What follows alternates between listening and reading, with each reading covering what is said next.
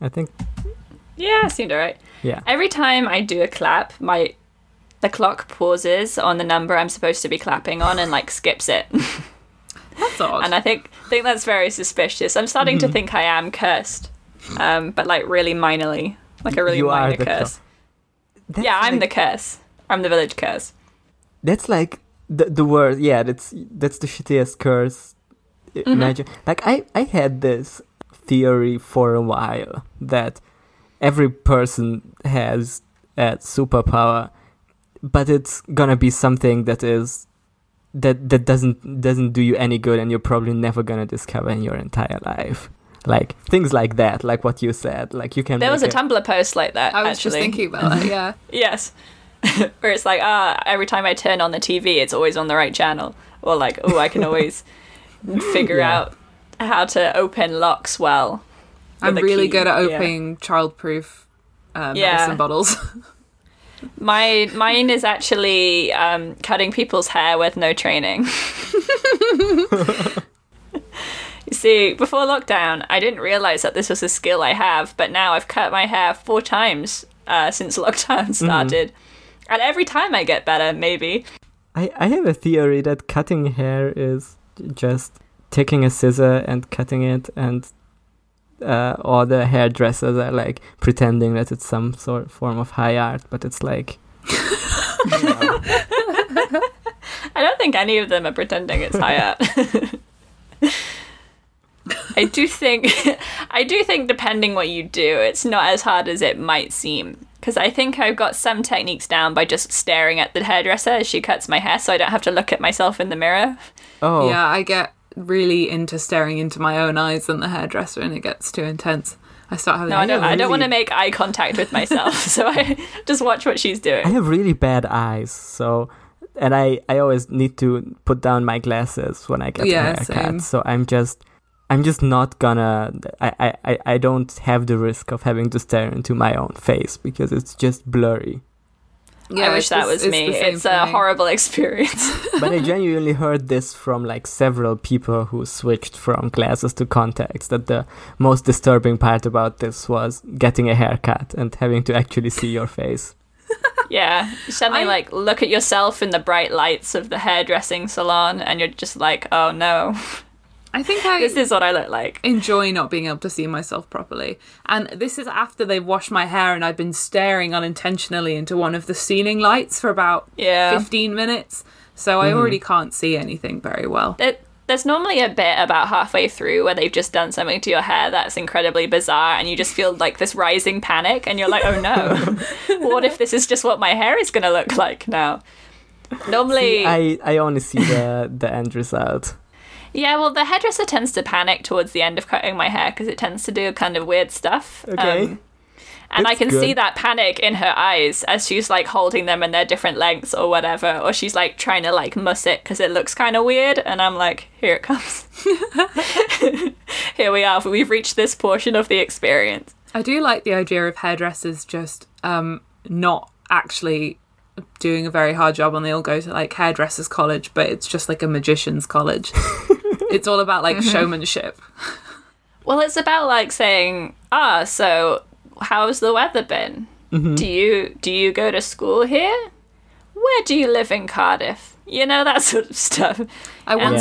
When I was younger, I was in like second year of sixth form, I had a hairdresser ask me like, oh, are you at uni here? And I just started lying.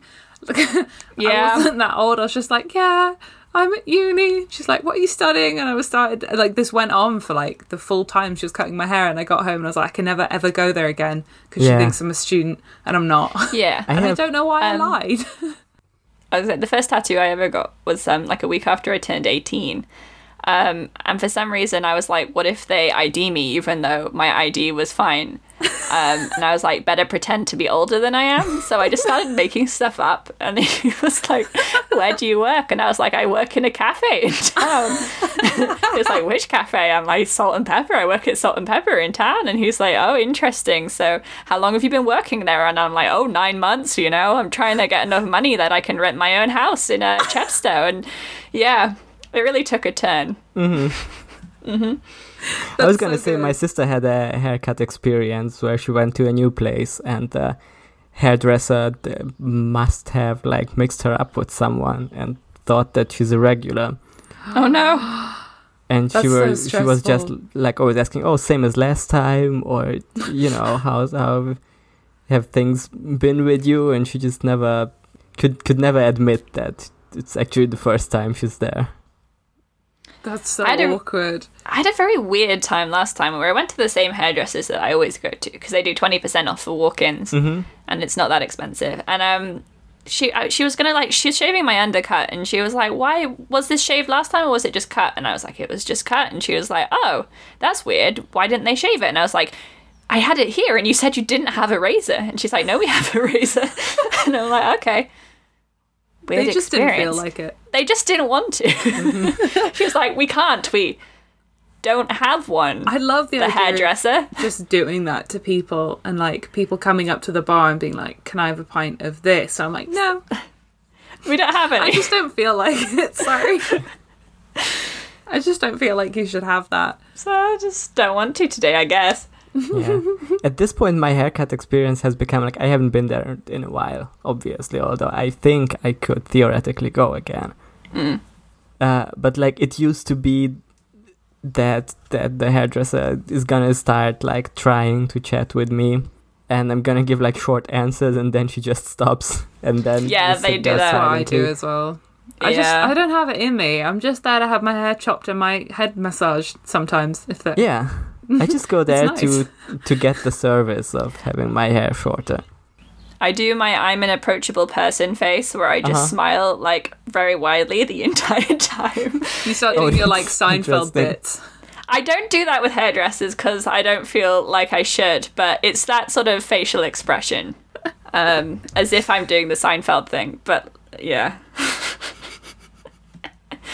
It's stressful. I hate going to the hairdressers. That's why I'm just going to cut my hair from now on. If it works.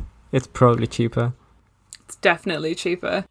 I cut Lucy's hair at 1 a.m. last night after 3 beers. It's good stuff. I mean, it looks pretty good. So. Yeah, I think so. Some skill. I was going to ask earlier when we were talking about like not knowing where to look and staring, like, because the most horrifying thing for me is going to the dentist, because I like, should I close my eyes or should I leave them open? Depends if you want to look at them. I have fallen asleep at the dentist before. I wish I find could the dentist like weirdly soothing. Yeah, I don't know what it is. I just like the taste of rubber gloves. It's kind of, yeah.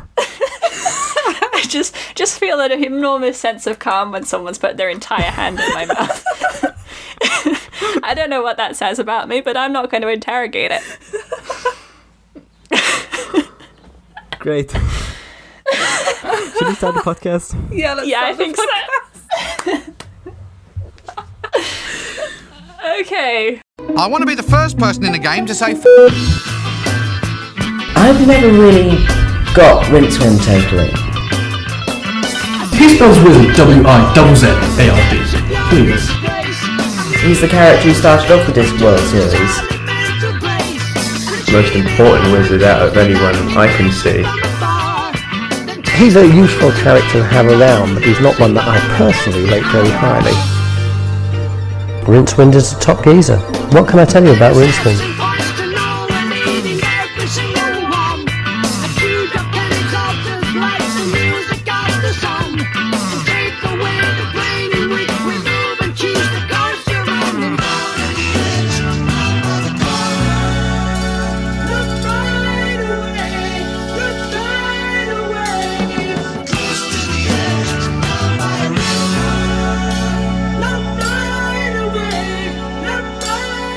And welcome to Who Watches the Watch, your favourite Discworld podcast, our favourite Discworld podcast, Terry Pratchett's favourite Discworld podcast. He loves it.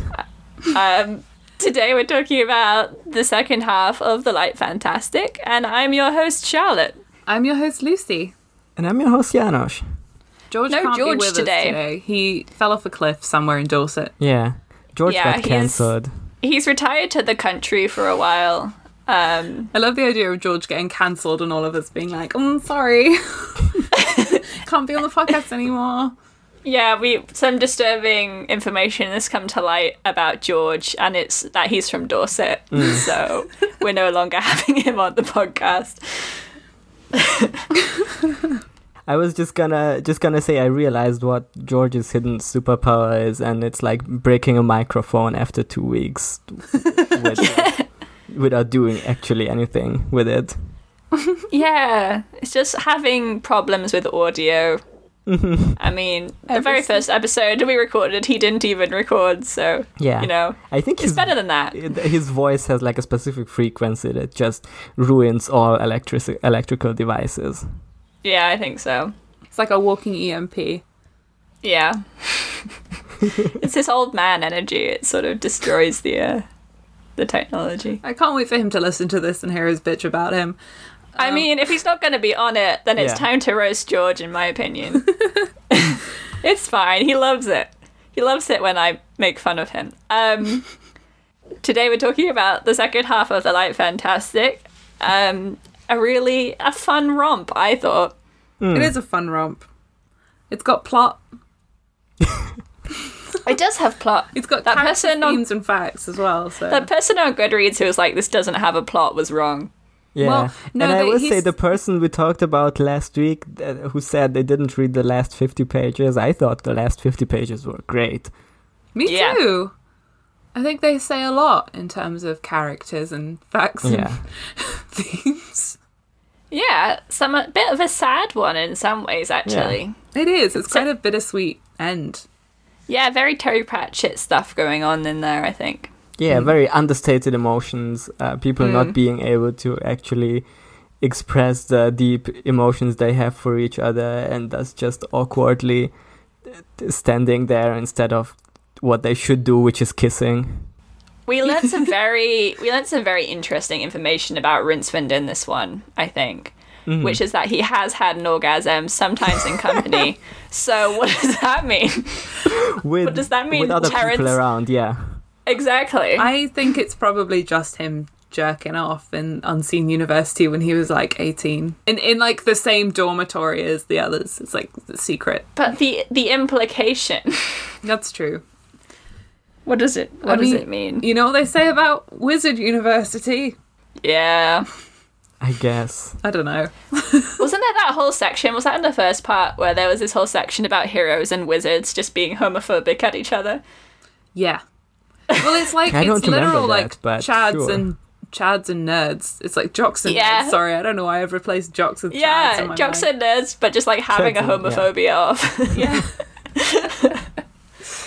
I will say, like, one thing I will criticize about this book, because it didn't even matter, and I don't know why it needed to be in there, is like, why does an 80-year-old need to marry a 17-year-old exactly? For the humor. So funny. I just think like they could have made her he could have made her at least 20. Yeah. You know what I mean? Like at least make it like her not a child. Yeah, but this is the UK, which is the island of nonces. That's true. That is true. Yeah. And our age of consent is 16, so it's fine. I love it when people bring that up to defend abusers. Yeah, it's normal. It's really normal country. I just think if you could go to prison for sharing a picture of someone's naked body because of their age, you probably also shouldn't have sex with that person. You know, that feels like an intuitive conclusion, to be honest. Yeah. So we're going to call Cohen both ANCAP and a nonce on this podcast. Cohen is both a nonce and ANCAP. Yeah, so cancelled.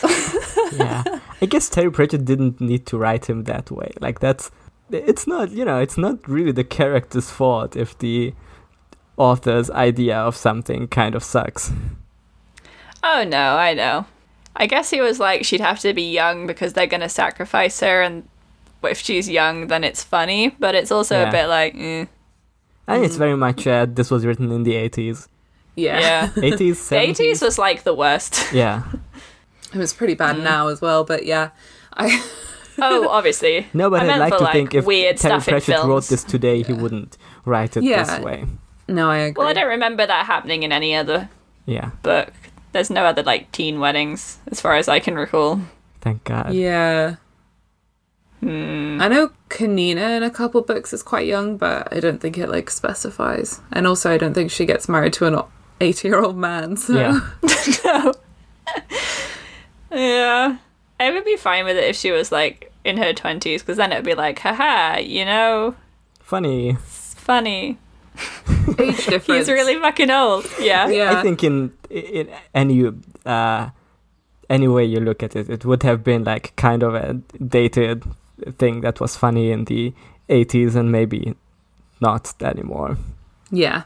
Or it shouldn't even have been funny in the first place in the 80s. The whole joke about Kern is just that he's old. He's just an old man. The joke of Cohen old. Yeah. I don't even remember what happens to Bethan. No idea. Because Cohen later on, he... In this book, specifically, or... Well, no, later in the series, because Cohen shows up again. Oh, does he? Okay, because I assumed... he's in... Well, because Kanina's in Sorcery, so I thought that was their daughter, that she was their daughter. Or was she from a previous lady? Yeah, I think she's from a previous one, because I think... She's too old. I don't think... Yeah, exactly. She's I don't like think 50. enough time has passed. She's like the same age as Bethan. I don't think Sorcery happens like 20 years after this. I think it's more like 5. Yeah. Although I do like that in this book it mentions that it's been an entire year since they left Ankh-Morpork. Yeah. They've just been like getting to know each other. Yeah. Yeah. They've just been hanging out. Just two bros. Luckily we do see Two Flower again. I love Two Flower. But only briefly, which is sad. Yeah. I want him to stay in the rest of the series. I want them to settle down somewhere. I want him to be in every book. book. Get married. Yeah. Yeah. I want Two Flower to meet like Sam Vimes and Granny Weatherwax. That would have been pretty good. Normally he just goes to like countries that Terry Pratchett wants to make fun of. Yeah. He's like, let's go to Fantasy Australia. Yeah, that's the whole joke of Rincewind. Let's go to Fantasy China. What other Rincewind books are there? The Last Hero also I has think that's him all in. of them. Yeah. Because in The Last Hero, that's about Cohen the Barbarian trying to blow up the gods. That's good. I do like that. And Rincewind's in that. In that one, Rincewind goes to the moon. Okay. Yeah. Oh, they've got a moon? Yeah, I haven't read The Last Hero. I haven't read Unseen Academicals. And I think I read all the other Rincewinds. I don't think he's in Unseen Academicals. Oh, that's even... Okay. Or is he? You know, I actually can't remember. I think I've read it like twice. I think Wikipedia says he has like a minor cameo appearance in it. Yeah, because he becomes the head of Cruel and Unusual Geography. Uh-huh. Yeah, because I think it is listed in the Rincewind series, but just simply because they can't fit it into another one. Yeah, it's mostly about other characters. Yeah. Who are unrelated. Yeah, it's the classic Terry Pratchett isn't interested in Rincewind, which I will call him out for it again. Like, that's your fault if the character you created isn't appealing to you. Just make him better. Like, because the things he complains about is like, I don't really like writing Rincewind because he doesn't really have a motivation, doesn't really have an internal monologue, and just give him one then. Like, you're in charge, my dude. You can do what you want. It's your character. You can make it up as you go along. I'm reading the page for Unseen Academicals, and it has a list of themes. Ooh. Okay. Which is football, brackets soccer, athletic teams, sports fandom, fashion and modelling, college rivalry, university traditions, racial insecurity, self-worth, and crab mentality. Crab, okay. Oh, like crab bucket. Okay, so it's about England, or like the UK. Yeah. It's about being an orc. Is it like a book set at uni? Yeah, it's about university football. Oh, I can't wait to read that. Yeah, it's all about the great game of football and how great it is and how everyone should love football because it's great. That is just the experience of being at a Welsh uni and everybody loving the rugby boys, but the rugby boys are awful. Mm-hmm. Yeah. So I can't wait to share my thoughts about that. It's like everyone watches rugby, but the rugby boys are all racist. So I don't actually like football when I'm like among Germans, because German football fans suck. But Well, most football fans kind of English football fans also. But I will defend football when I'm talking to Americans. Like, I will say that football is the real football. Yeah. Oh, it is 100%. You gotta. I mean, if you're gonna make a game that you're calling football and it's neither football or rugby, but it's sort of trying to be both, it's just gonna be shit. Like, Do they even use their feet in American football Yeah, apart they from have like kickers. kicking it occasionally? Well, every once in a while, but like it's not But the like, main they thing don't they're doing. use their feet like they do in football. They run on You it. know? Yeah. yeah, It is just kind of like And they weird kick rugby. the ball like twice in a game. it's like rugby, but you get damaged a lot more. I mean, you get pretty damaged in rugby, but yeah, I know what you mean. It's like when people say, "Oh, but they have all those big defenses," and it's like those like shoulder cages are offensive. They are not for protecting your body. They are for slamming into other people. And it's also like a lot more money goes into it than into rugby. Oh yeah, for sure. Like football American varsity is or really like American odd. football is mainly a They get political really- thing. I've seen Friday Night Lights. I know how seriously they take like college football. Yeah, it's extremely like college sports is taken extremely seriously in America somehow, and I will never Yeah, which is understand wild. it. Like not in a way that I don't understand. I don't want to understand it or whatever. It just works on a completely different like logic or completely different like political system than like college politics or like university politics would work here. It's because the Americans love their propaganda, and if they do loads of college sports, they can send loads of people to the Olympics and wear like American flags. Yeah. That's what I think it is anyway. This is the Lucy theory. Yeah, because like our university sports is like basically school sports. Yeah. Like that's how serious it is. It's the same level, except I think even American school sports is more serious. I don't know.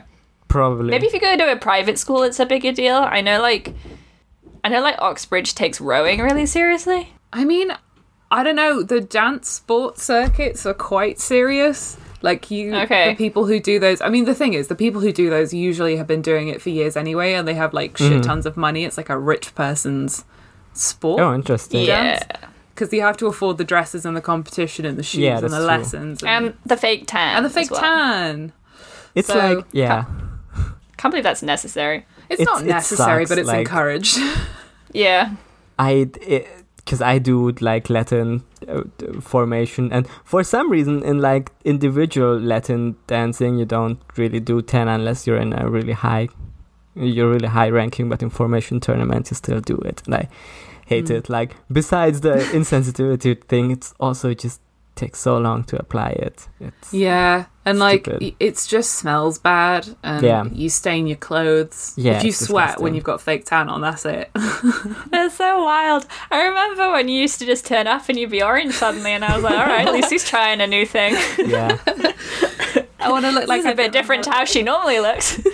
But like a few years ago we also like everyone also like spray painted their hairs black, and Oh my god. we stopped doing that. That's good. So That's insane. maybe things will Why? improve. People don't. I don't know if people still spray paint their hair. I know a couple people who do dye their hair who are like on the professional circuit, Yeah. and they always dye it darker. And like people will gel it so much that it's black and like wet looking. So I don't know. To be honest, I have never done competitive sports apart from like some minor gymnastic stuff when I was younger, so I don't really, Yeah. I don't know. I don't get it It's- much. You know, it's I mean, especially competitive team sport is like it's like fun. That seems more fun. you know? Yeah. Yeah, it's fun. It's but there's it's also nice a to lot have of it team. that sucks about it. But it I is. know. I watched Cheer on Netflix, so that's how I imagine it is.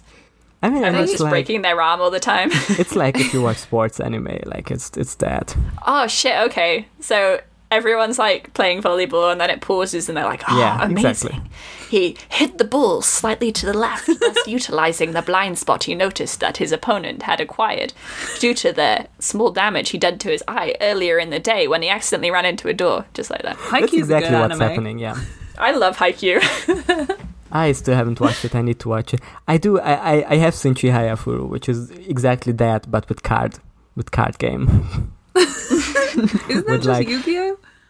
No, it's not like Yu-Gi-Oh. No. It's like they read a poem, and then like there's like 100 poems, or like and for 50 of them there's cards, where the second half of the poem is on the card, and they read out the first half of the poem, and then you need to like take the card that says that. But then there's like, they do it like competitively, so it's like you need to develop like an arm technique where you can hit the card faster than the opponent, or where you can recognize it from the first syllable already.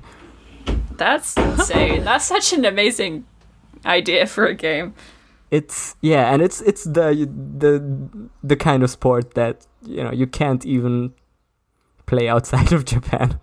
The poems are in Japanese, and the whole syllable thing is like only works because of the way Japanese works. Yeah. It's a great show, though. Okay, so Light Fantastic. Light Fantastic. Back to the topic at hand. We started like talking about the book pretty early and then got sidetracked again. Yeah. Got confused by Unseen Academicals and the idea of competitive sport. Yeah. So this book is about... What is the theme of this book, would you say? I don't know. There's some Love. ideological stuff about religion towards Friendship, the end. I don't know.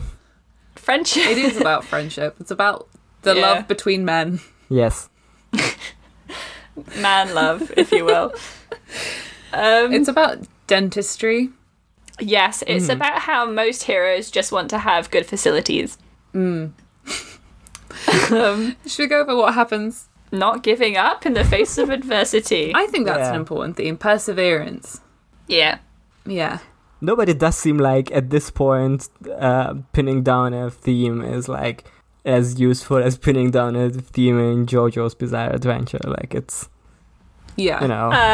There are many themes in JoJo's Bizarre Adventure, But that's- like hating women Yeah. and being really strong, which I think are the most important themes. I think, well, yeah, because there's the theme in this, like, oh, you should put the greater good over your own needs with, like, Rincewind at the end, but then the rest of the public and the book aren't doing that. Like, Ankh-Morporkians are not doing that. And never will, really. No. So, And is I the guess like theme- it's about getting over the wizard that bullied you in high school. yeah, it's about saying fuck you to your teachers. Yeah.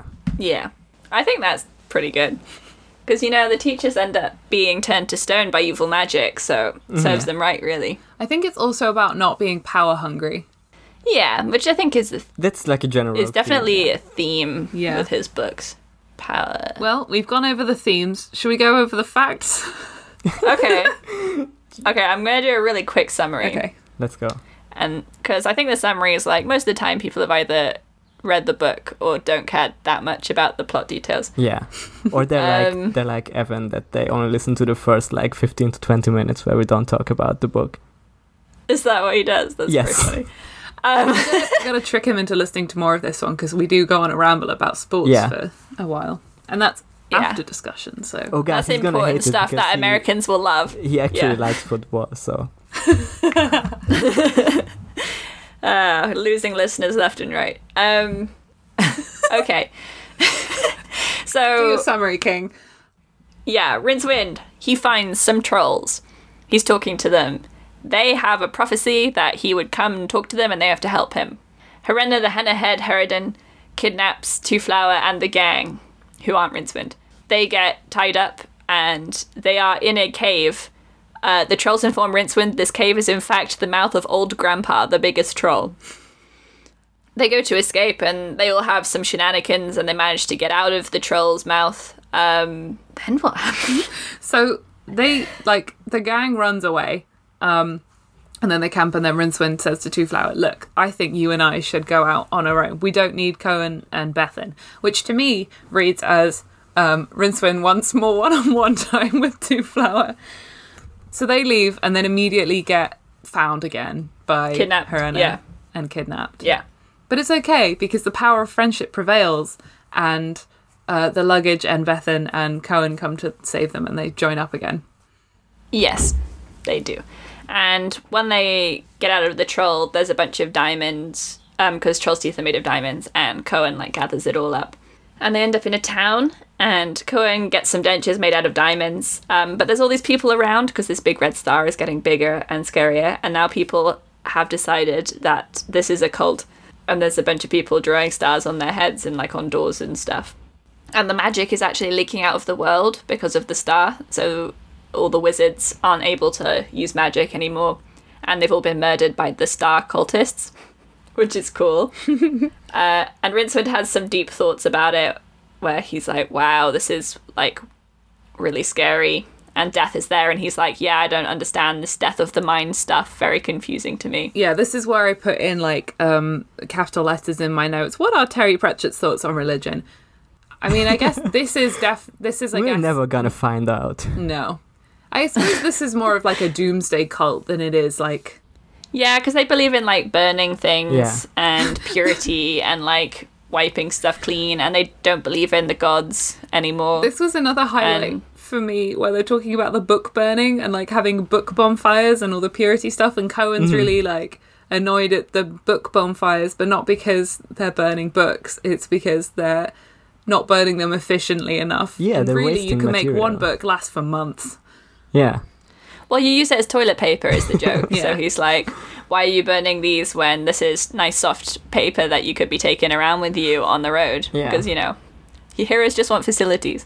I do like Terry Pratchett taking a brave anti-book stance.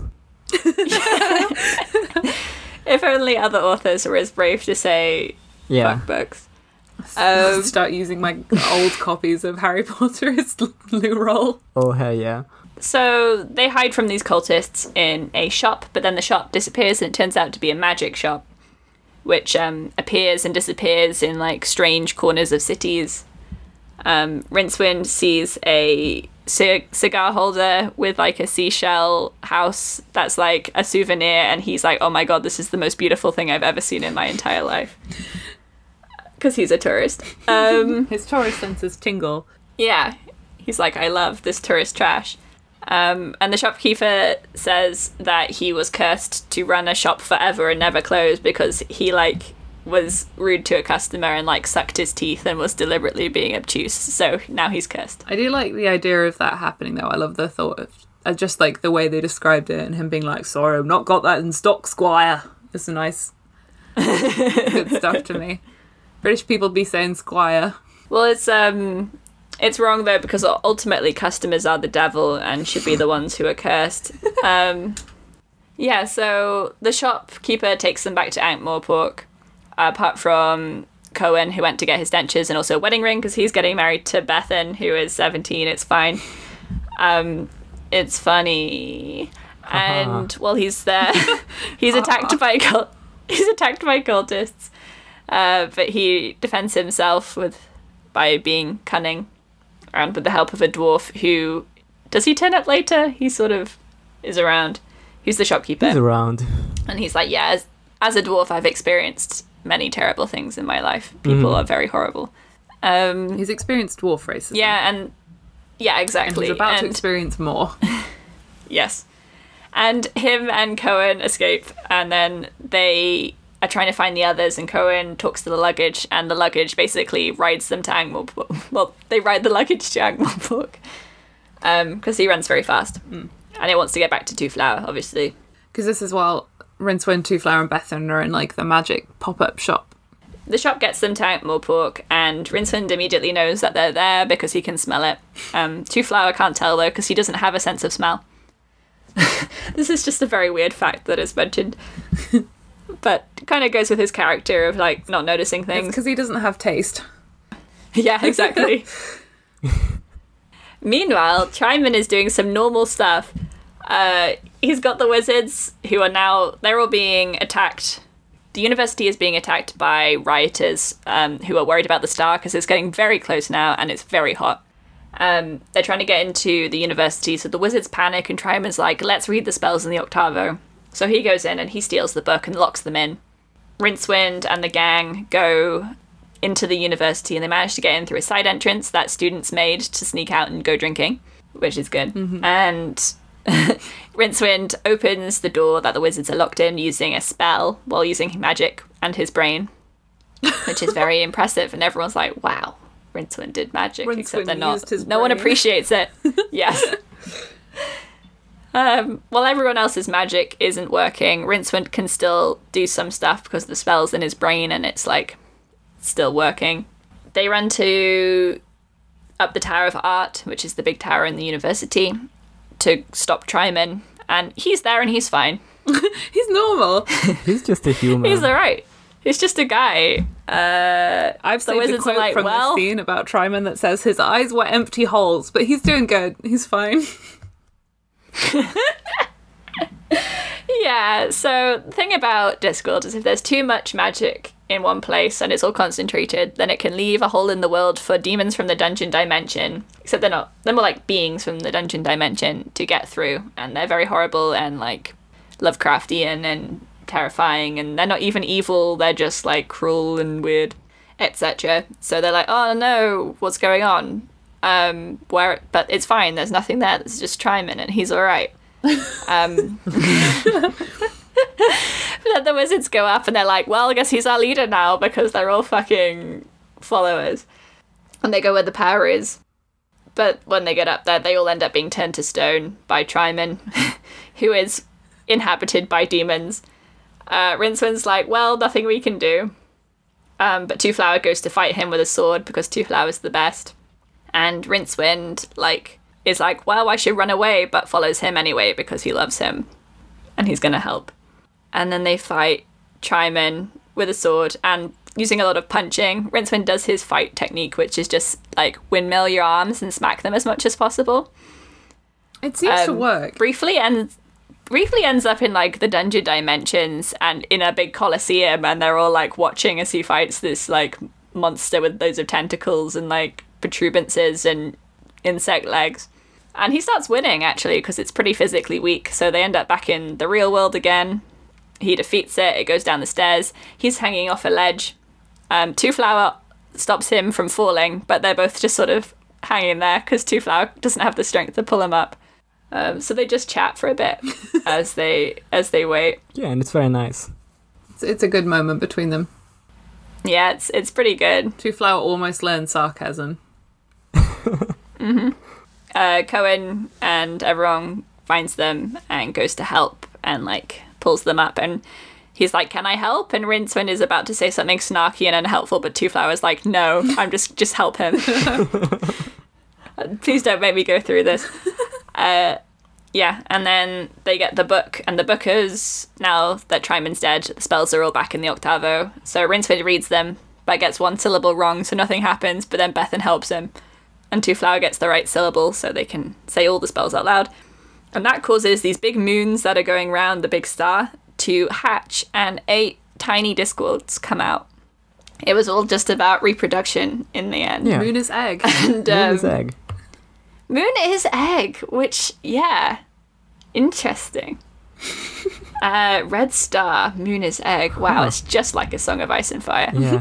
It's also, I hate to bring this back up, but Lucy pointed out before we recorded that it's also just like that Doctor Who episode. You see, I've never seen that Doctor Who episode. It's very bad. Really know what happened. The entire thing is the human moon that we have landed on is an egg. And something's going to hatch out of it. But that thing could be really evil, or it could not be really evil, and it probably will kill everyone, but isn't it just a baby? And so they don't kill it. And the whole episode is this really awful pro-life metaphor. Yeah. I love that. It's great. I love to see it on my children's shows. It was not written by Stephen Moffat. I don't remember who wrote it. If it's Neil Gaiman, I'm probably going somehow. Let's find out. Moon egg. Doctor Who Moon Egg episode. I literally don't know. The moon. It's an egg. Kill the moon. It was such That's what garbage. it's called. I will say this as someone whose first fandom obsession was Doctor Who. I hate it so much. I was never. I liked it, but only in a casual basis. Yeah. I was a Doctor Who casual. Yeah, but you're British. Yeah. I know. So I think it's when someone gets into Doctor Who who's from outside Britain, it's gonna be a whole thing. Yeah, because for us it's just something you watch on a Saturday when you're a kid because that's just what you do. Yeah. It's Kill the Moon, Season 8, Episode 7. Yeah, it's written by Peter Harness. Peter Harness. He doesn't seem to have done he wrote for Warlander. He has written some other bad Doctor Who episodes. Oh, which ones? Let's find out. The Zygon Invasion. Oh, that was the worst. What was that one? It was this long 3-parter thing about Zygons invading, and they it was a big thing because finally Zygons are back again in Doctor Who. They haven't appeared since the 70s. What was a Zygon? It's like a big tentacly red triangle creature. It looks kind of like Patrick Starfish if he was disgusting. Yeah, it's like one of the classic Doctor Who monsters because they did like a lot of like practical makeup on that. So they just and have, like the original, faces. like the first Zygon episode from the 70s is actually pretty good. Well, I evidently don't know that much about Doctor Who. Yeah, but I don't think those episodes were very good at all because it was like 3 episodes that were kind of connected about the Zygons, and like loads of characters got replaced, and I didn't really understand what was happening. Yeah, right. Like the thing was that the Matt Smith series? No, that was Capaldi, I think. Oh, okay. I stopped watching after the Statue of Liberty was a weeping angel, and that's where I stopped. Do not get me started on that episode. Good shit from Mr. Moffat. I just remembered like the deal with Zygons was that they're like these disgusting looking creatures, but they can also like shapeshift, which saved them a ton of budget in the 70s because their villains could just be like the regular human actors. And they just needed to turn back into Zygons like at the end of the episode. I'm a Christopher Eccleston purist. I only like Christopher Eccleston. Okay. I don't like anyone else. I mean, he was good. I think the show was explicitly leftist really in those seasons. It was, exactly, and that's why I liked it. Also, I did appreciate the weird plastic shopkeeper dummies that were evil because, me too. That's how I feel about shop dummies. Where were we? Moon egg. Were we talking about Doctor Who? Okay, so the moons hatch and tiny discs come out and Greta Twin's like, nice. So they start moving away from the star because it's all like, that's what the whole purpose was basically for reproduction, which goes into what they were talking about in the first book. It's like an incubator star, kind of. Yeah, basically. Which I don't know where it came from. I don't know how it works, but I don't know. Doesn't matter really. Great Atuan is mysterious. Yeah, I mean they're basically like planets, so who knows how that whole magical system stuff works. So it's basically all over, and Rincewind has successfully saved the world, which is pretty cool. Thank you, Rincewind. Thank you, Rincewind. Unfortunately, all of the head wizards are now made of stone. So there's a bit of a power vacuum, but I'm sure there'll be some good people coming into power soon who will all love to read about. The librarian's fine. He's still an orangutan and will be forever because he likes it. He likes it. Mm-hmm. He's a furry. Exactly. Cohen and Bethan and presumably go off and get married, and they're gone now. Rincewind is helping rebuild the university, and he's like, maybe I can make something of myself now.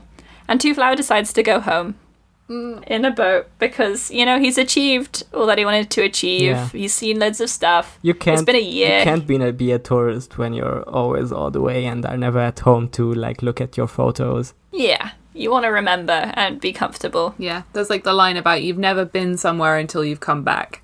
Yeah. Yeah. Some Lord of the Rings stuff, maybe. Two Flower goes into the West. Yeah. Two Flower goes home and he's like, I never went home, not really. He's like, you can't go home after you yourself has changed. He goes home and Rincewind is incredibly upset but is pretending that he's fine, but he's obviously not fine. He's really, really sad about it. Two Flower takes all his stuff out of the luggage and gives the luggage to Rincewind and is like, you belong to him now. Rincewind tries to get rid of it but feels bad and is like, okay then, you're mine. And that's sort of how it ends. It's really sweet. It's really it's bittersweet because like Two Flower leaves and he's obviously really upset about it. And he's like watches Two Flower's ship go into the distance until it's like a dot on the horizon and then starts yelling at the luggage because he's sad. And it reminds him of Two Flower and I'm crying. My sweet boys. My sweet baby boys. Yeah. Sorry, because I'm just... At the same time, I said the Wikipedia page opened up for Doctor Who Kill the Moon, and the ratings for it are like some real Doctor Who review shit, where like everyone gave it like 4 or 5 stars. Those are some 5 stars. Why? How would you give that episode 5 stars? I don't remember anything about the plot other than that it was like, maybe abortion's wrong. It must be so easy to be a TV reviewer. I know. What's 9.3? IGN rated it 9.3. What was what specifically gave it That's that like- 0.3?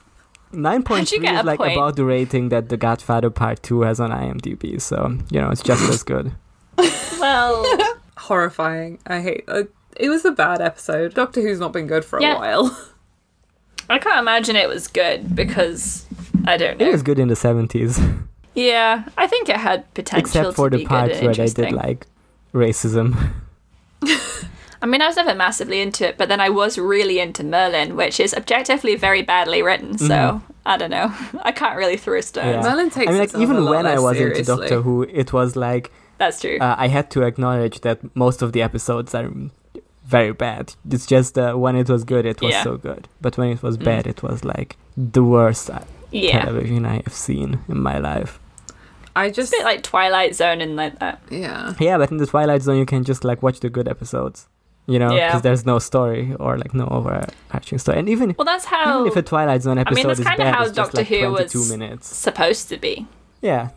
Like, original Doctor Who didn't have that many overarching plot lines. It was just go place, have adventure. It was like serialized fiction. I think it suffers guess, from but not having serious. overarching plot lines. I know people have said this before, but like the Monster of the Week episodes are the best ones. Like, you don't need to have like a long plot line about a fucking crack in the wall. I don't care. Like, I just don't. And I've already forgotten what that is. Yeah, so having a self-contained like short story plot line, I think, is difficult, but can be very good. And Stephen Moffat himself was the best at those episodes. Like, that's what he's good at writing. But instead, when he became in charge, he just decided to like do what he's worst at, which is writing overarching plots and providing resolutions to questions he poses. They was just so bad. It was so bad. And I'm trying to, like, that last Christmas I guess it's still episode better where than they just Sherlock. monologue. It's... Yeah.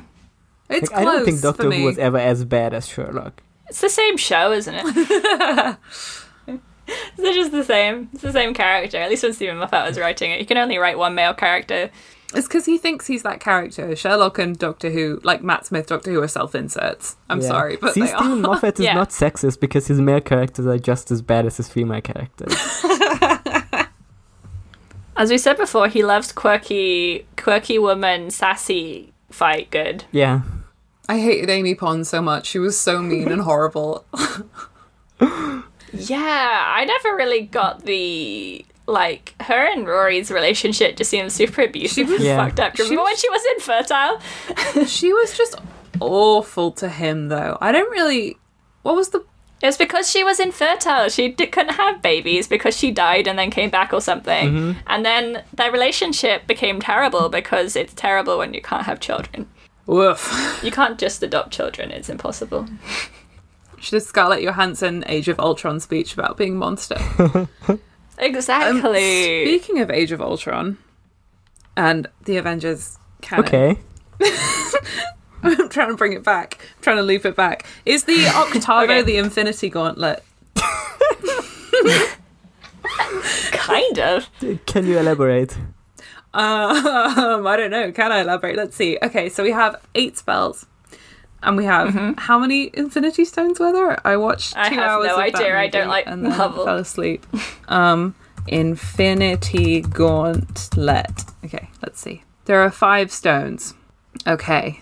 Oh no, that's the comic. Okay. The only thing that we've established is that I only watch Ryan Murphy shows and I don't watch anything else. No, I've seen almost every Marvel movie up to the Infinity ones. What was it? Infinity War and Endgame.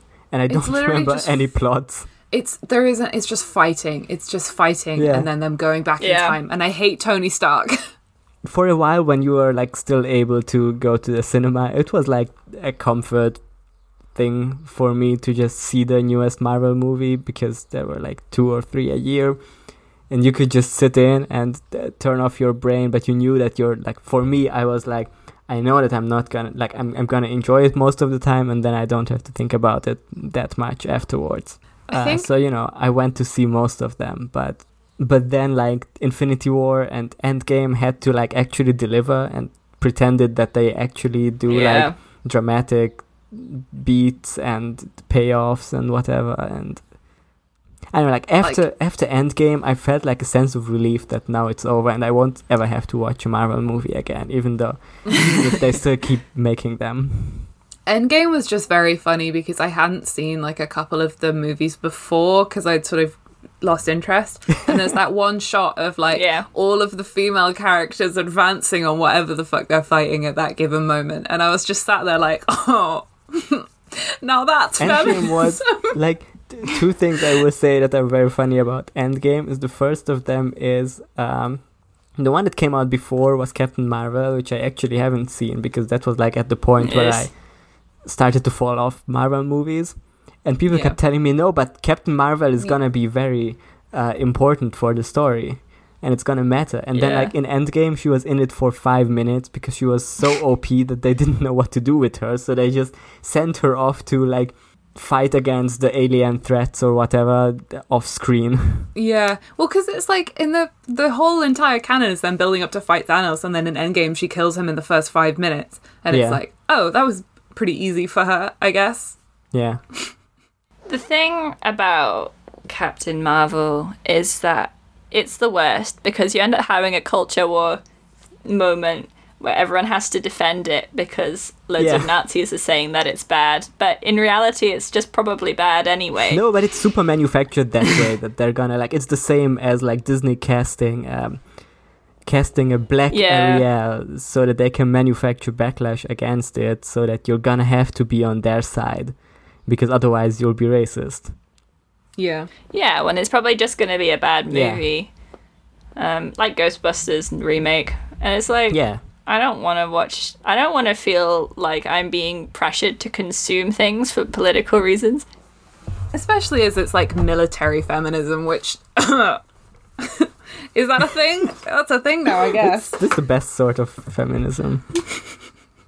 Weaponized feminism. My favourite feminism is pro-military feminism.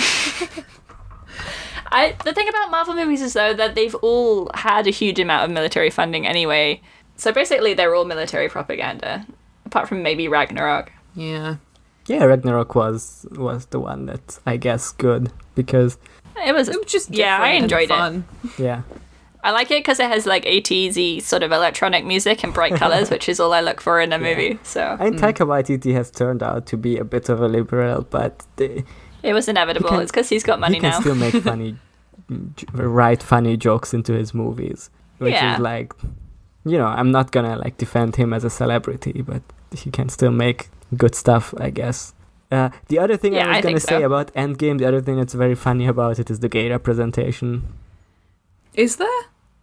Oh my god, Joe Russo being like a gay interviewer. Yeah. Exactly, and that character is played by one of the directors of the movie as a cameo, and they built it up as like there was before the movie they announced it as this is gonna have the first canonically gay character in a Marvel movie, and then it was like if you if the person sitting next to you is eating their popcorn too loud, you're gonna miss the entire gay rap of the movie.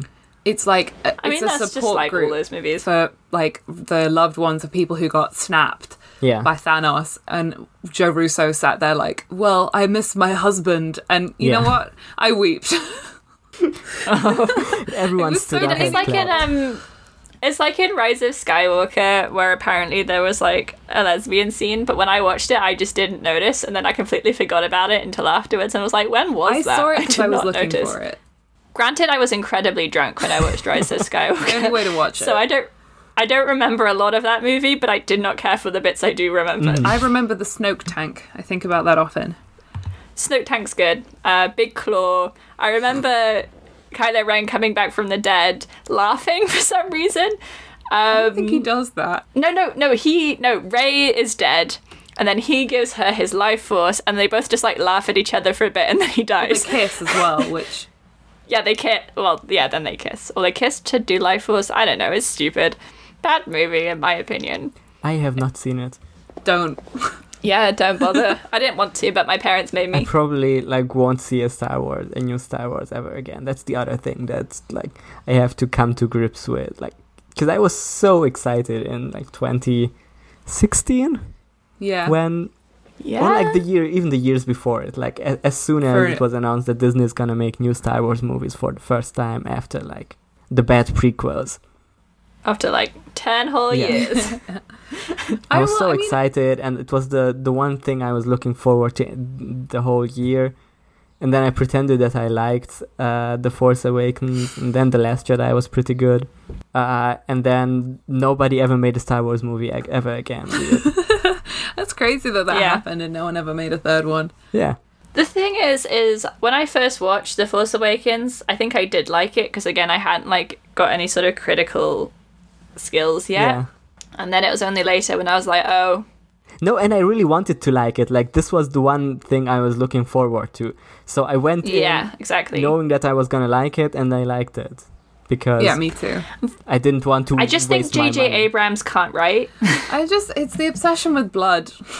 Yeah. Blood? Oh, you meant Bloodlines, yeah. Just give it up. Just, who cares? Well, that's the thing, but also because J.J. Abrams has this thing he calls mystery box writing, which is where he writes every story with like a mystery box, and the plot is around what's in the box, and he doesn't actually know what's in the box when he writes it. He said this in an essay. He's like, it doesn't matter what's in the box, it's all about like, whoa, what's in the mystery box? And what that means is that everything he writes ends up with there being like basically nothing in the box, and then everyone's like, well, the ending really sucked because he's not saying anything. He just has a mystery. Yeah.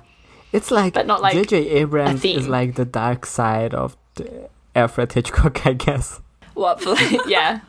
Well, no, because the whole thing with Hitchcock is it's showing you what's there, and then being like, ooh, but they don't know it's there. You know, there's a bomb there, but they don't know. Whereas J.J. Abrams is like, wow, what's up with this island? It's crazy, right? Yeah. And it can be intriguing, but there needs to be like, you know, I'm really enjoying Higurashi now, and there's a ton of questions there. But it needs to be written with like answers in mind, and not like, I'm gonna wing it at the end.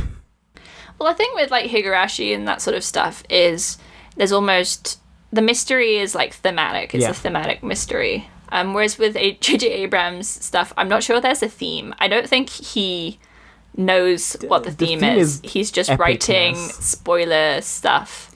Also, I heard about him when he was directing The Force Awakens, is he said that their ethos was that everything had to be delightful. What? And every time they did something, they had to be like, is this delightful, though?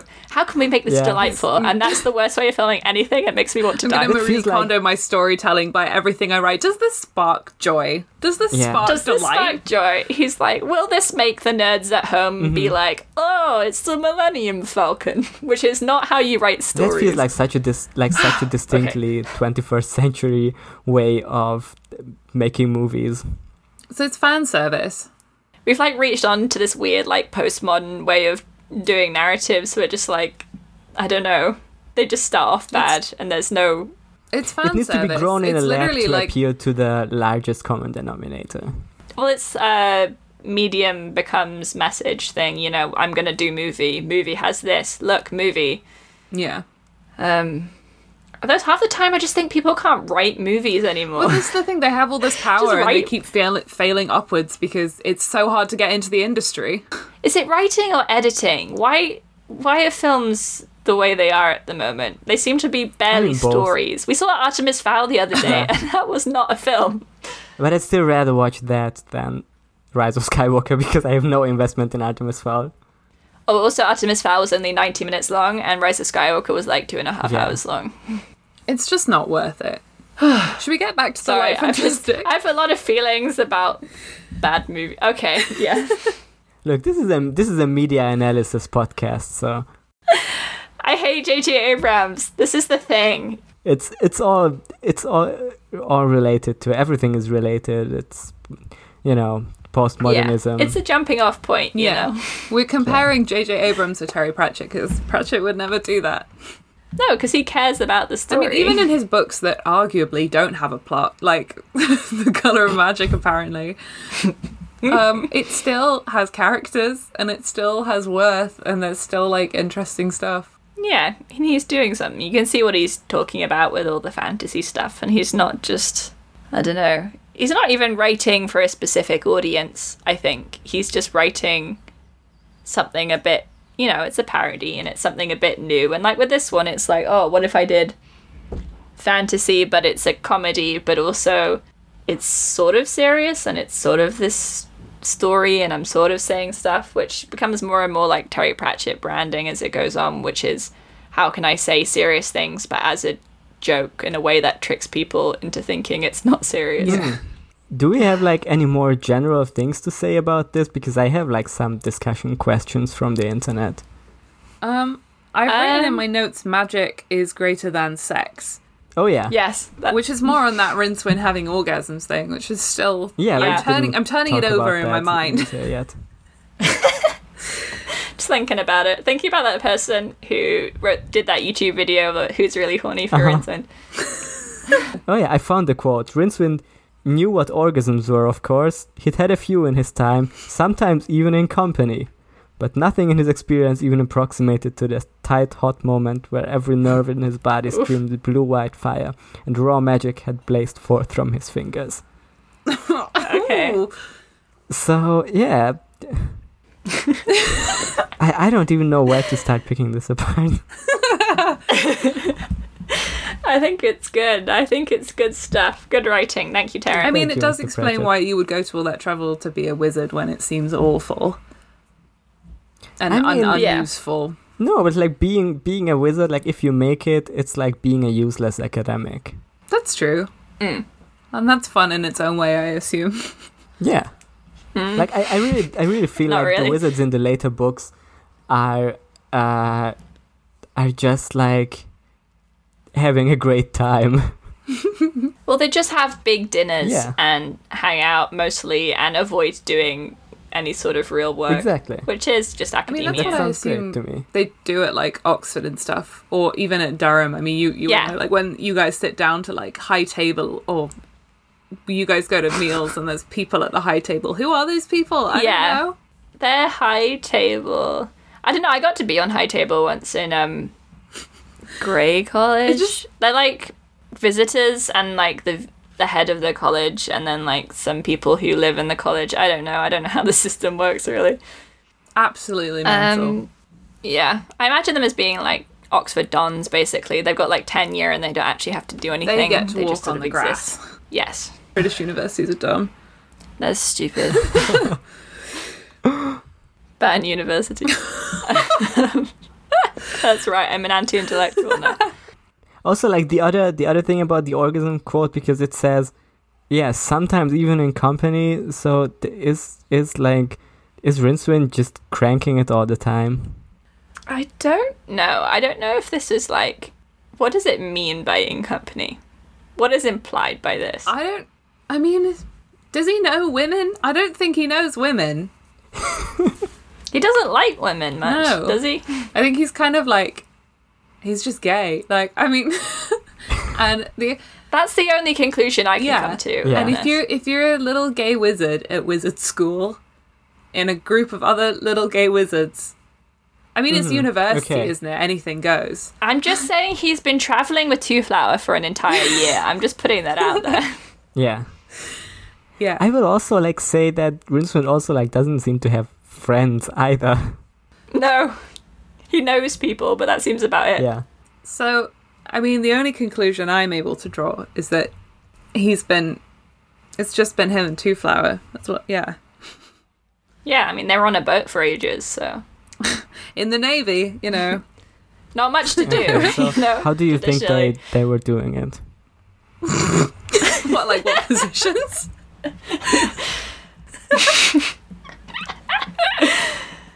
Okay, I'm searching. I'm looking up Rincewind. There is some fan fiction about this, but let me just find if I, for some reason, the first suggestion when I start typing in Archive of Our Own is Once Love fanfics, because I looked them up as a joke once. Okay, sure. And it's still like the first thing Google Chrome suggests me, so thanks. This one on AO3 is called You Think So, and says, Two Flower says he's leaving. Lots of things happen after that, probably in a different way than you remember them. And the tag says, fix it, since the Light Fantastics ending need me in the soul. I mean, me too. I think people understand you, Lucy. I think this is a universal I'm glad feeling. It's not just me. The ones that, like, I'm scrolling through the Rincewind Two Flower fics, and the ones that seem to be explicit are in Russian. The Russians love it. Interesting. I wonder if the Russian translation's like a little bit gayer. Although probably not. There's one called Guided Meditation by Astrojunk. It's one of the tags for this is two bros chilling on a beach 5 feet apart because they're gay and afraid of intimacy. I think that's good. That's very true of them, though. They're scared to talk about their feelings with each other. Yeah. Yeah. Well, we know Rincewind is, and Two Flower seems to know him pretty well by the end. Yeah.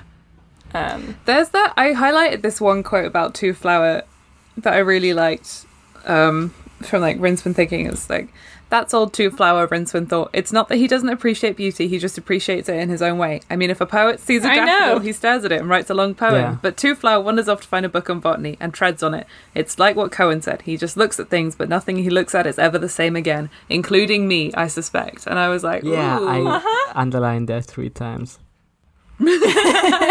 Bro. What is the heterosexual explanation There for isn't this, one. Terence?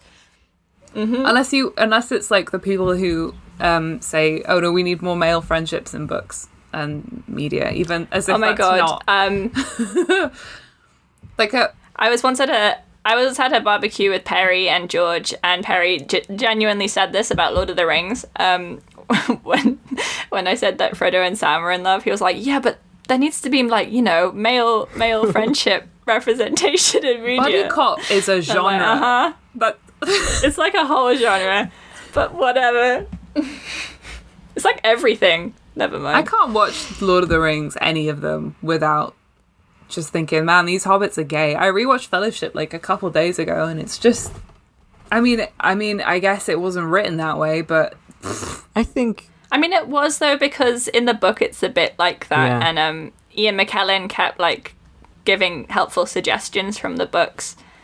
He's like, yeah, they embrace in this scene, or yeah, he, like, strokes his hair in this scene. I mean, the post-structuralist explanation for this is it could be like you could explain this with just that, like, the way, like, romance is written has, like, permeated literature in a way that intimate friendships are gonna end up being written in the same way, even if it's unintentional. I mean, that's, like, probably the real explanation for it, but I choose to believe. you know, Yeah. it's fun. It's good that George isn't here to spread his homophobia over everything, so... Well, we Yeah, cancelled he George will- from the podcast for being anti-Rinceflower. Yeah, which is a sin, in my opinion. George would not sanction the buffoonery of us talking about how exactly they would have done it. Yeah, he doesn't... Yeah. He's not willing to get into, like, the really serious critical theory. Mm-hmm. Speaking of really serious critical theory, let's look at some, like, discussion questions that I found on Quora.online. Yeah. Okay. I have a few opened. Let's just ease into something I found while searching the Light Fantastic. Where can I buy fantastic lighting? That's a good question. Like, that's a and legit here's- question on that? Or is this a joke? The, like, top answer on this is you can't. You need to design and build it yourself. Buy bare LEDs and strips and have at it. Anybody can go to the home store and buy a fixture that looks like any other. So yeah, you got to get creative to have fantastic lighting, I guess. What the fuck? I will say that the Light Fantastic is named after a line from a John Milton poem, which I did not know. Oh. Which Yeah, because one? there's also a ton of questions about where does the saying Light Fantastic come from, which I didn't know was a thing. But Yeah. it's apparently from the Milton poem. Which Okay, John Milton here's- poem? Was it to his coy mistress? Wait, that wasn't Milton. No, it's it's called L'Allegro, and it's about dancing. Okay, I'll cast my eyes over that later. Interesting. I think this question we have basically answered, but I'll still ask it. Is The Light Fantastic, Discworld number 2, Rincewind number 2 by Terry Pratchett worth the read? I think we said yes. I think so. I'm giving it a thumbs up and at least 4 stars on Goodreads. I'm giving it 5 stars on Goodreads because what does rating mean? You can give 9.3 stars to a shitty Doctor Who episode. That's true. I mean, I would give it 5 stars, but I have read Small Gods, which is going to affect my opinion of every other Discworld book. So 4 stars from me. I mean, yeah, if you want to be like that, you can give like 5 stars to like 3 or 4 Discworld books and have the rest like 3 to 4.5. Yeah, that's how I feel about it. I think I'm going to 5-star like all of them except maybe Colour of Magic, and then I'll just write like a nice review for the best ones. I'll be like, wow, that was even better. Smiley face. I can't wait for you to read Small Gods, and also I think The Truth you'll like as well. Yeah, but she's not gonna start like even when you read you're not gonna retroactively you're not gonna retroactively say like Rincewind and Two Flower didn't do it, so because they did. I mean, exactly 4 stars. Yeah. 4 stars, not enough sex scenes, if you just rate the books after how much Rinceflower content is in them, then this is 5 stars, and every other one is 0 stars. 0, unfortunately. It's like 4 stars for The Colour of Magic, 5 for The Light Fantastic, and then nothing. Maybe that's just how I'll start rating them like that. Trying to think if there's any other homoerotic relationships, and I can't think of any. I think there was something else on the AO3 fig that I just closed. Yeah, Rincewind Ponder Stibbons is also apparently something that but that's just like that's just a crack ship. That doesn't even make sense to me. It's just wizard knobs. Yeah. God, why isn't Discworld a tag? That's bullshit. I saw like Vimes/Veterinary. Oh hell yeah! One of these. Okay, no, I fuck with that. Okay, I can vibe with that. That seems like it would be kind of fucked up. Like, yeah, it's like I guess like Ritcully and the Bursar or whatever. You could make an argument there. We'll see when we get there. I mean, there is that one. Who's the gay wizard? Higgs? I don't know. I can't remember. He's in Unseen Academicals briefly. Okay. I mean, but all wizards are a bit, sus, as the heroes would say. Anyway, here's a real thinker of a... There's quite a lot of Vimes Veterinary stuff. There's 271. What? I think that's more than there are Two Flower. There's only 13 Rincewind Two Flower fanfictions, but there are almost 300 veterinary Vimes fanfictions. It's hard to tell because the ratings system on this doesn't really work very well. I can't believe there's more. There's at least 46 tagged explicit, 84 are teen and up, 40 are mature. So at least a substantial chunk of them. Let's get back to that when we do another Vimes book. Some of these tags are very, very, very explicit. Okay, so here's a real thinker of a question. What is the philosophy of Rincewind? Surviving? ? Run really fast. Have a brick in a sock for bad situations. Always wear sandals that you can run out of very quickly. That's good. He loves potatoes. That's a theme later on. He begins to have erotic fantasies about potatoes. Interesting.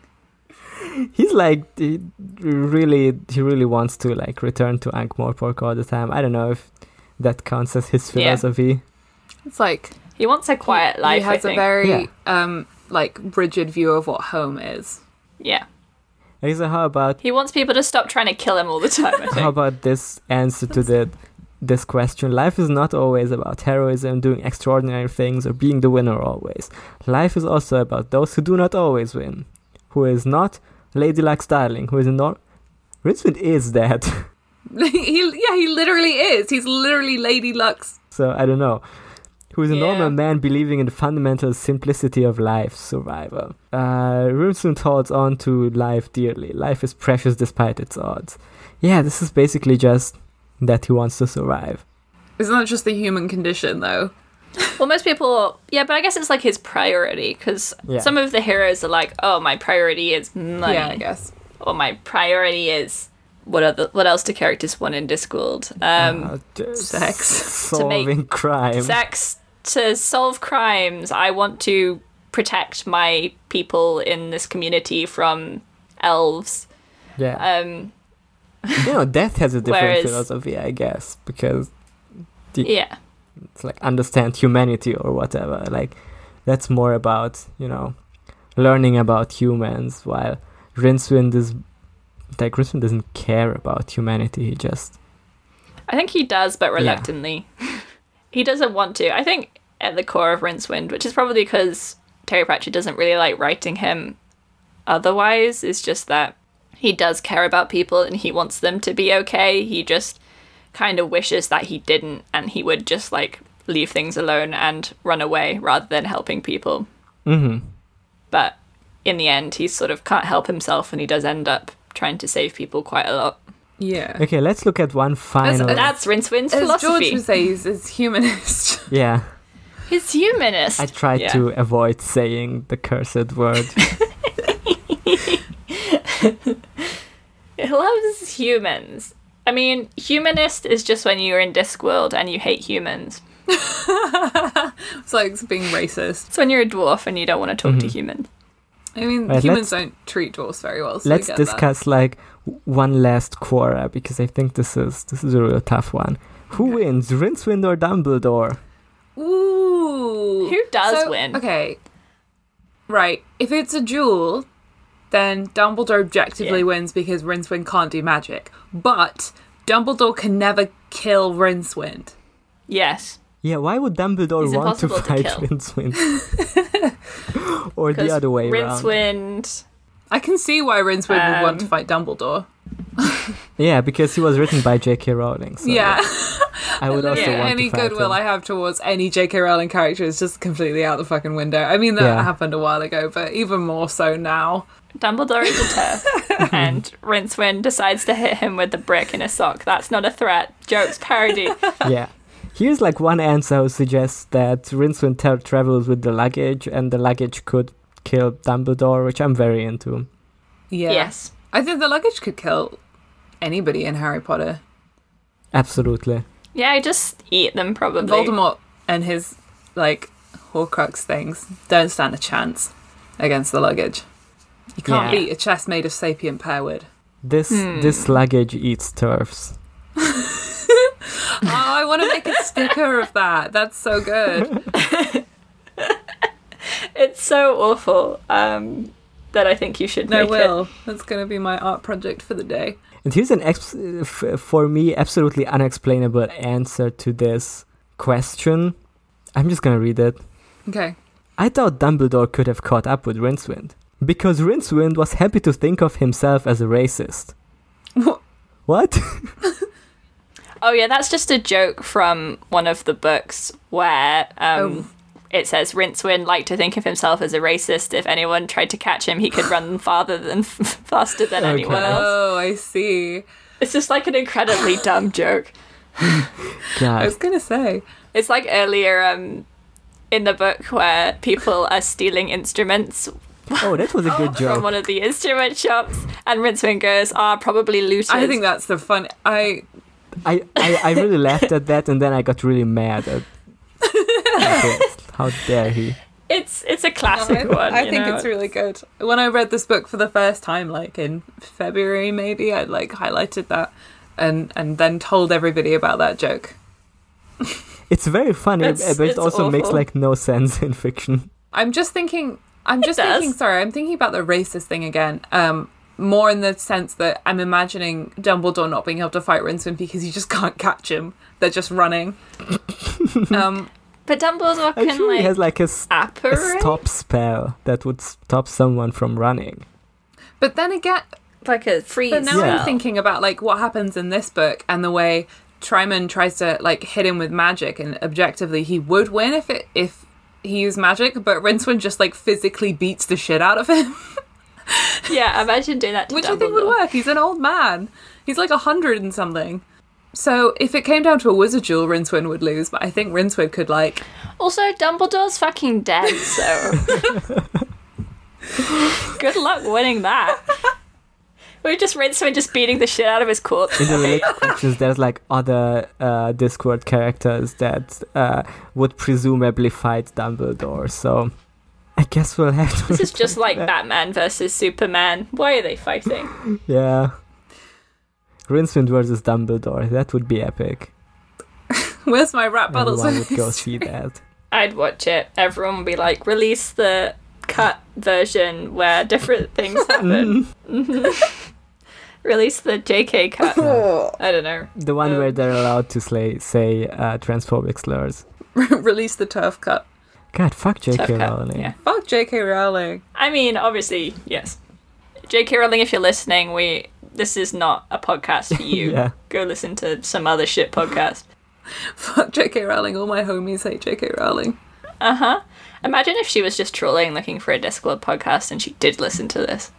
I imagine she would have Great been scenes. turned off it earlier than this episode. Yeah, we were like, I hate liberals, so Yeah, actually, I found like... this is an explicitly anti-capitalist podcast. I found one more question that we can like maybe briefly discuss and then close out on it. What are the Terry Pratchett books suitable for 10 to 13-year-old girls who are advanced/voracious readers? So the question is what All of are... them. but All of them. Stephanie Eking proofs probably, but like let's just judge this book if it's suitable for 10 to 13-year-old girls who are advanced. I mean, I voracious read it when readers. I was 10 to 13, and I was a 10 to 13-year-old girl, and I liked it, so I'm gonna go probably good.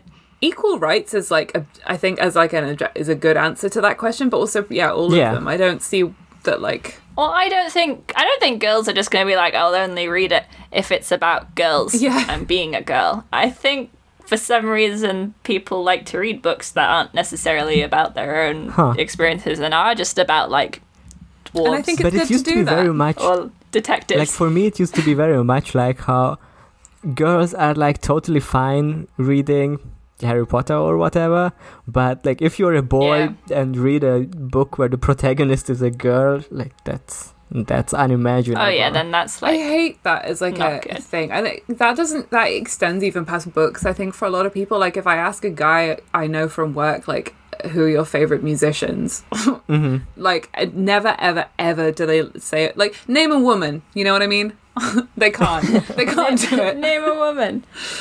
It's I mean, I think a lot of I don't know, because a lot of the kids' books I read had, well, like Skullduggery Pleasant books, those had a female protagonist, and that had like a skeleton detective, so they were pretty good. Ooh.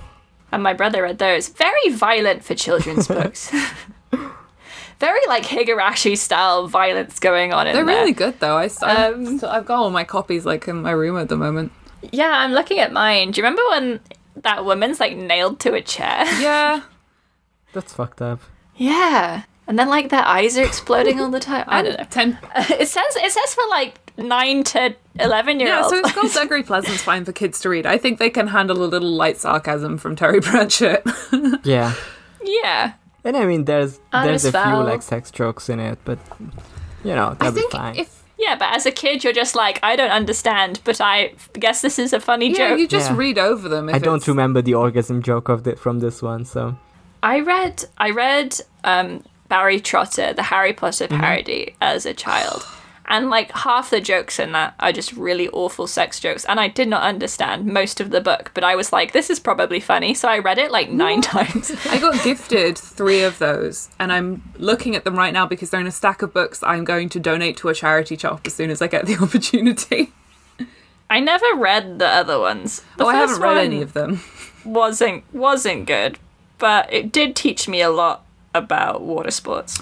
Interesting. no, I think we got an episode. I mean, we definitely talked a lot. That's podcast. I feel like I talked a lot. I think I'm a bit mad. Sorry. No, it's okay. It's good. What is a podcast if not talking? I mean, other people talking apart from me. I mean, we've all been talking, you know. Yeah. Okay, it's fine. I'll choose not to worry about it. So, next week, we will be watching the television series. Yeah. Slash series film? Film thing. Yeah, it's either Of The Colour of Magic / The Light Fantastic. It includes both. either a very long movie or a very short TV series, depends on your definition. It has Tim Curry in it for some reason. Yeah, he's Tryman. Oh, good. that's cool. That's gonna be good. He's a bit old, I think, but he's pretty good in Tim it. Curry, if you get Yeah. him for your movie, it doesn't matter. Yeah, we got Sean Astin is in it. Christopher Lee is the voice of Death. He's been Death in a lot, like in almost every Terry Pratchett adaptation, I think. He had a great voice, is the thing. A good timbre. Yeah, he is. I don't know, because Ian Richardson was Death in Hogfather, and he was very good as well. Ooh, there's a different guy being his body, which is because he's very tall. And that guy was called Marnix van den Broek. Big fan. Which is pretty good. I don't think this is as good as Hogfather, and I know that I say that every time, but I haven't it's just seen important either, that everyone so, knows that I love Hogfather. Yeah. By the way, Yeah. But this is according pretty to good. the current schedule that I calculated, which might change, but if we keep to that, we're gonna be watching Hogfather July next year. So that's Just in time for that's Christmas. perfect timing. I mean, for I think we that should movie. probably watch it at Christmas, just like anyway. I like the idea of Christmas Yeah. in July, though. Yeah, We'll get us Just in the thought it- spirit 6 months early. Yeah. It's 5 months. yeah. This is like that BoJack joke where they're like Halloween in Yeah. February. Okay. So we'll return to talk to you about that next week, and George might be here. We'll see. Yeah. See you Rincewind then. says fuck. Thank you for listening. Rincewind does say fuck. Bjorn strong in the arms, my uncle. What else do we need to say? Bjorn Strong in the Our Arms. uncle. I am Bjorn Strong in the Arms, uncle. Okay, I'm gonna. Okay, cool. Through ancient times.